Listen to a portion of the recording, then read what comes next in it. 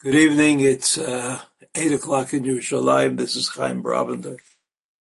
And last week we celebrated Purim, and the thing that comes to mind when Purim ebbs, when you are no longer sort of involved in the height of the Purim activities, the only thing there is to think about is Pesach. 1 month later is Pesach. So what we're doing tonight is we're kind of opening the door to Pesach. There's a lot of sheyurim given on the web yeshiva, and we hope that everybody will have an opportunity to attend. I was asked to give an opening shir. I mean, I've given so many sheyurim on Pesach that I don't really remember what it is that I've said already and what it is that has to be said. So I'll do my best. I'll do my best. You know that the main mitzvah on Pesach, the main mitzvah meaning doing, the mitzvah that you have to do, is called Sipur Yetziat Mitzrayim, which means we have to tell the story. Now, telling the story, that sounds like a simple thing. You just tell the same story you told last year. You just read what it says in the Haggadah. It's kind of an easy one. Sometimes the telling the story, reading the Haggadah, is a little bit trying, takes a little bit more time than we thought it would. But basically, it's there. It's right there in front of you, and it should be the easiest thing in the world. And yet, if you consider the fact that hundreds of Haggadot have been published by great Torah scholars, and also by scholars that were not so great, but it's so easy to have an opinion about how to tell the story of Pesach that so many books have been written telling that story. And that's really a remarkable thing. So what we're going to do tonight is take a look at the Haggadah and see if there's some overriding principle that has to be included in the Sipur Yetziat Mitzrayim and the telling the story of Yetziat Mitzrayim, which is not obvious, kind of hidden away, but it's there. And what I would like to focus upon, is the question of why it's called a Seder. Why it's called a Seder. Seder means order. Order is a good thing, but order itself is not a story. Order is a nice thing. It helps you to remember. It has psychologically convenient. But why is it called a Seder? So now in the time of the Rishonim, I don't know exactly, we'll say the 13th century. 13th century, there was an add-on to the Seder, which was already fixed. The Rambam himself published a Haggadah in his great work on Halacha. The Rambam did that, but there was an add-on in the 13th century by one of the Baalei HaTosafot. And that add-on is sort of a table of contents. Kadesh, Urchatz, Karpas, Yachatz. Now, what is that? What is that table of contents? I know that most books that I've looked at or read or learned or tried, they might have a table of content. I don't pay much attention to it unless I want to skip. The table of contents is not really such an essential part of a literary work. Most novels telling a story don't have a table of content unless they're Russian novels. But what is this? Kadesh Urchatz. Not only I ask you, what is this, but it's given this list This list of how we're supposed to run the Seder is blessed, first of all, by melodies. Everybody sings Kadesh Urchatz, even Litvaks that generally are opposed to singing anything and expressing joy. Even Litvaks sing Kadesh Urchatz, Kadesh Urchatz, Karpas Yachatz. So it's not only words, it's also music, words and music. Also, every popular Haggadah, Haggadah that is made in order for me to be able to do what I have to do on that night of Pesach, it has this introduction, this Seder. And it goes, this idea is about the importance of the Seder. The importance of the Seder goes, I'm looking at a Haggadah called Haggadah Rashi. It's Haggadah you could buy in a bookstore, at any bookstore. And it has all the Rashi statements that relate to psukim or material in the Haggadah, and I find it very useful.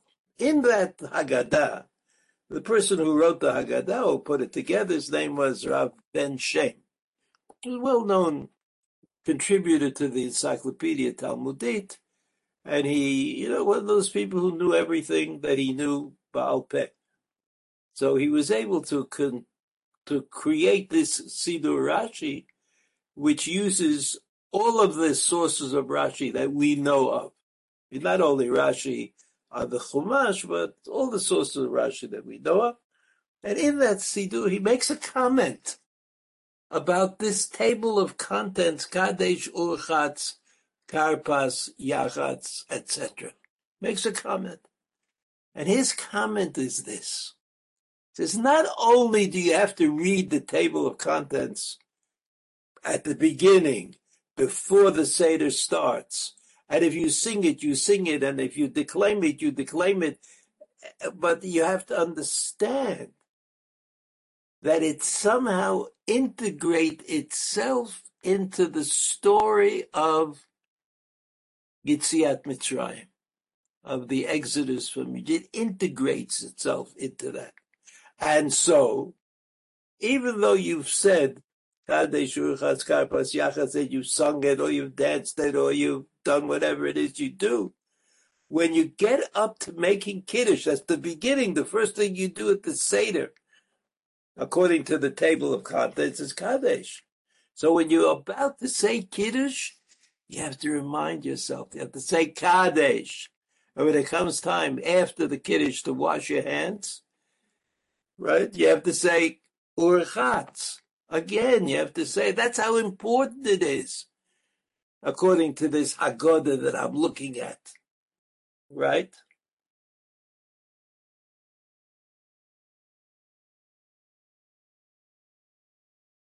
A quote from a medieval Musar book, Yisod B'Shorish Avodah, which describes how important this list, this table of contents is.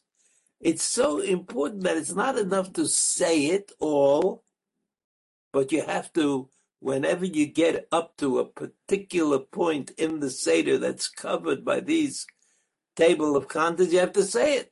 So when you make Kiddush, you have to say Kadesh. And when you tell the story of Yetziat Mitzrayim, you have to say Magid. Because that's what it's called in this list, Magid. When you get up to eating the matzah, you have to say Motzi Matzah. That's what you have to say. And so it's a kind of a mystery. It's a mystery. Why they put it in? I mean, the Tanaim didn't have it.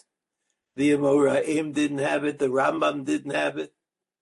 Like I say, the 13th century.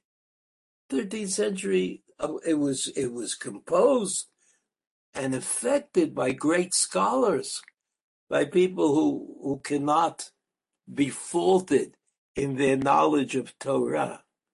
But we can still ask ourselves, what was so important? What was it that they were trying to tell us?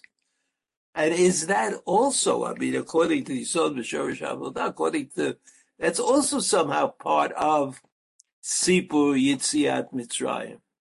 It's not enough to go through the Haggadah on the night that we do the Seder, or the 2 nights that you do the Seder.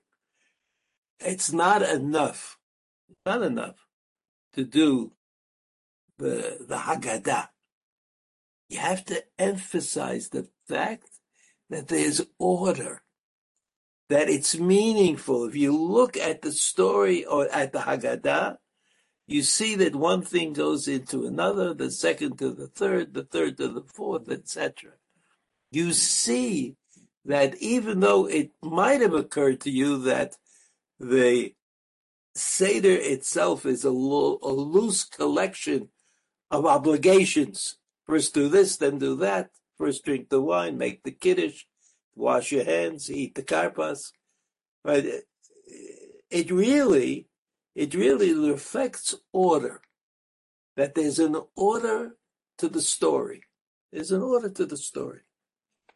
Now we know that there is one other event in which order was apparently of great importance, even though we don't necessarily understand what the meaning of the order is, and that is, of course, the creation of the world. When Hashem set out to tell us, to give us information about the creation of the world, now no obligation, God could have said, and the world was created. And that was it. I mean, in any event, what do we know about the creation? What could we possibly do that imitates the creation of the world? It's not like I could say, this is what God did. Now, there's a mitzvah to commemorate the creation of the world. Zecher L'Masa Bereshit. Whenever we say Kiddush, say, I want to remember the way God created the world. So, what does that mean? I don't know anything about how God creates the world. No one has ever suggested to me that that's what I should be learning. So I don't know anything about God creating the world. And yet, in the Chumash, there is a Seder. Something created on day 1, then day 2, then day 3. So I find that interesting.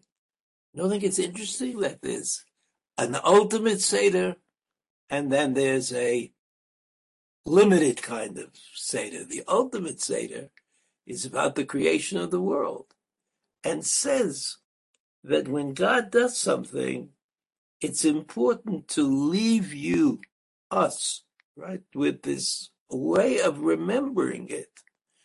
Because we can't remember, we don't know how God created the world. That's sort of beyond our ken. But we can say that the world was created on days. Days were created for creation. And day 1, one thing was created, day 2, another thing was created, and therefore we can talk about it. We can talk about creation. And so I think it's reasonable to say that if I just get the outline, the day 1, the day 2, the day 3 of Yitziat Mitzrayim, if I just get that, then I will be able to tell the story, because I can tell the story of why Kadesh comes first, and why Magid comes in the middle, and why Birkat HaMazon comes in. I can tell that story, just as I can tell the story of the creation. I can say, on the first day, it was a creation of light. I can say that, because even though I don't know how to create the light, I know, or I feel I know, something about light. And I know that when there's light, there's no darkness. And that's important to remember. So I know how to talk about the creation in spite of the fact that I don't really understand it. And so I know how to talk about Yetziat Mitzrayim, even though I don't really understand how God does what God does. It's not for me. It's not for me to understand. It's not for me to try to investigate. It's not for us to know that. So when you tell the story of Yetziat Mitzrayim, of the Exodus of the Jewish people from Mitzrayim, when you tell that story, you have to tell it in its context, in the connections, and why it is that Kaddish is the first thing we do on the night of Pesach. Why is that the first thing that we do?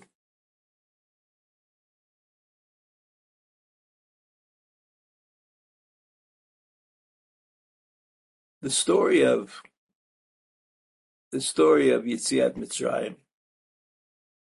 We'll go to Magid. I have to tell the story. Now the story is related to us in the Mishnah.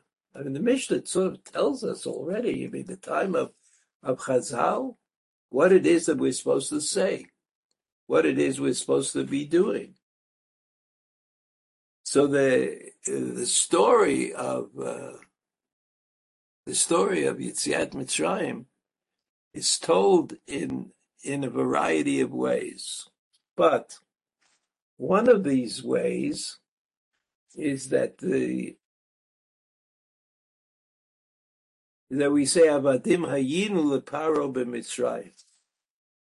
We were slaves, enslaved to Paro and Mitzrayim, right?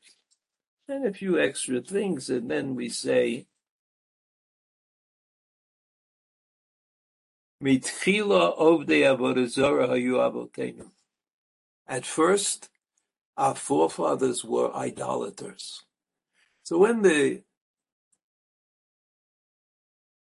first time we answered the question, what are we doing here? What are we telling the story? So the answer to the question is Avadim Hayinu, or the answer to the question is Avadim Hayinu Leparo Mitzrayim. We were slaves. The second time we answer the question, we say Mitchila Ovdei Avodah Zarah Hayu Avotenu. In the beginning, our forefathers were idolaters. So the Haggadah tells us that one of the real issues with telling the story of Yetziat Mitzrayim is the understanding of where the story starts. And the story, according to the Haggadah, does not start from the creation of the world. It does not start from Abraham and Yitzchak. It might start from Yaakov. But it doesn't start from Abraham and Yitzchak because we're talking about the creation of the nation called the Jewish nation. That creation is something that had a beginning. And the Haggadah wants me to answer that question. When is the beginning of the story? And the Haggadah gives us two choices. Avadim Hayinu Leparo Mitzrayim, that's the beginning. We were slaves in Mitzrayim. Or Mitchila Ovdei Avodah Zarah Hayu Avotenu, that at first we were idolaters. So the Haggadah is not clear, you might say. Now, if it was a more halachic text, you would say, Haggadah is not clear. But maybe the Haggadah is clear. Maybe the Haggadah is clear that some things don't have a clearly defined beginning. And one of the things that doesn't have a clearly defined beginning, that does not have a clearly defined beginning, is the story of Bnei Yisrael leaving Mitzrayim, led by Moshe Rabbeinu, under the general auspices of HaKadosh Baruch Hu. It doesn't have a beginning. Because if Yetziat Mitzrayim was a game changer, it was something that produced the people who were worthy of receiving the Torah. It produced the people who were able to carry out a mission designed by HaKadosh Baruch Hu. Right? They were. Then we don't know when it was that it began, or alternatively, we know that it began in two different times. We had to become Avadim Hayinu. We had to be Avadim in order to be who we really are. We had to understand what slavery meant, what devotion meant, because that was the only way that we could focus on devotion to God, which enabled us to get out of Mitzrayim. Also, along the way, we had to change the way the world understood God. That God was understood by the world as being one of many. There are many, many gods were God.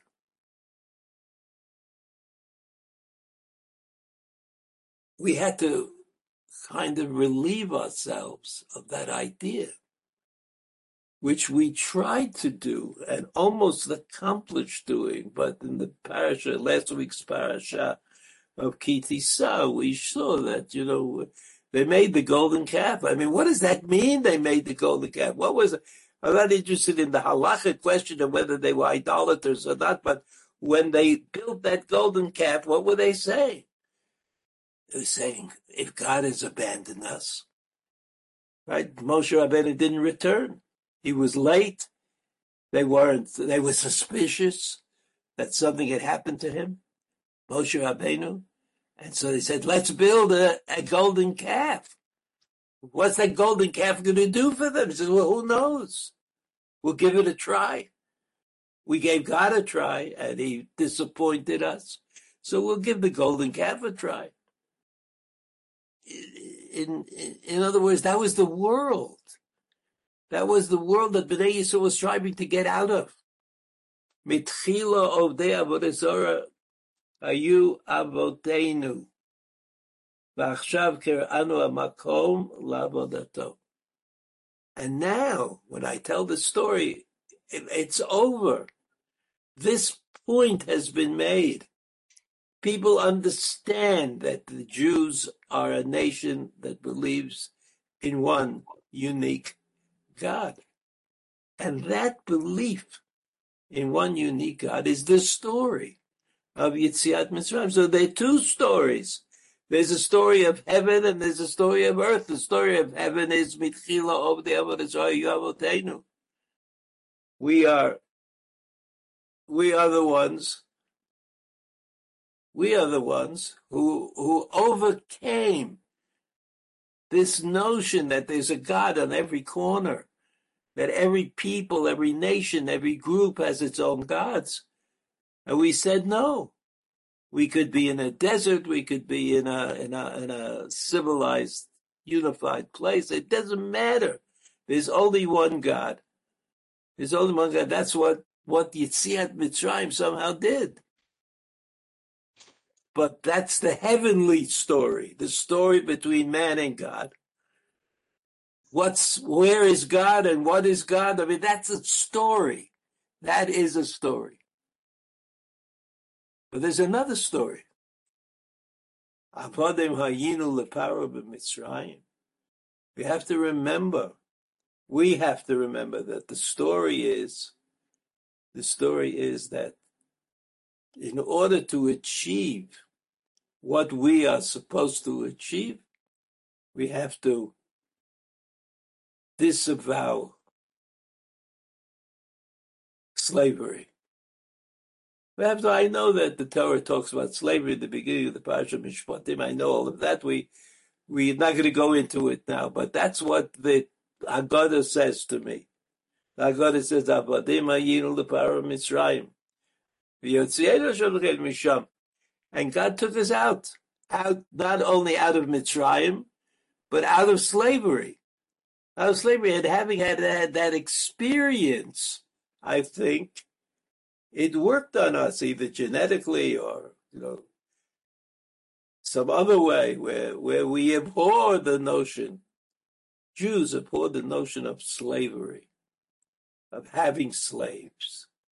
And even though at first it was mutar, it became rapidly asur, because we remembered Avadim Hayinu Leparo Mitzrayim. We remember that.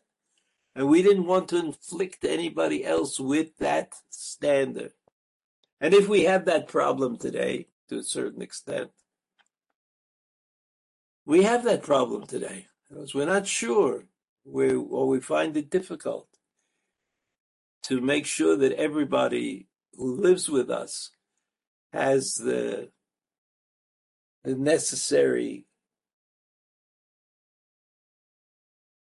is given the necessary opportunity to live in a decent way, assuming that slavery is not included. It's not one of the ways that the Torah wants us to live. Yes, there was a time when we kind of promoted a sort of a kind of slavery, even though there were many differences. Nevertheless, it gave us this feeling that there are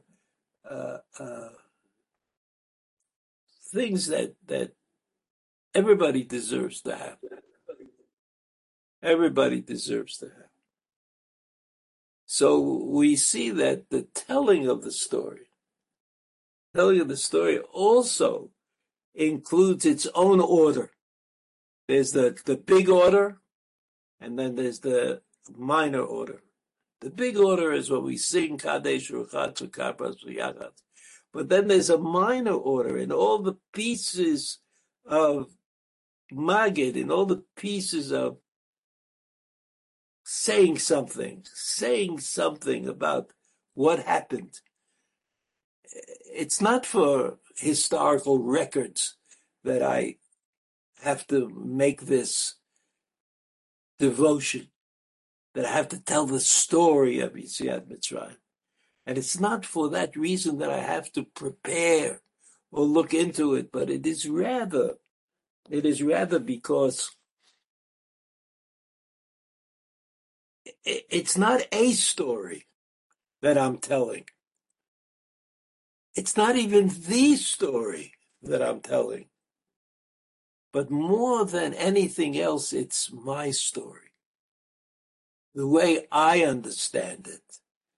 Because by imparting to others the way I understand the story, I've told the story in the best possible way. So we see that there is this idea of the big order, and then there's the little order, and they are both related to telling the story. Right? You have to tell the story emphasizing order in the way the story is told, or order in how we perform on the night of the Seder. All of that is part of the story of Yetziat Mitzrayim that we necessarily have to tell. Tov, I wish you all well. Keep looking into it, and maybe we'll see you again before Pesach. All the best.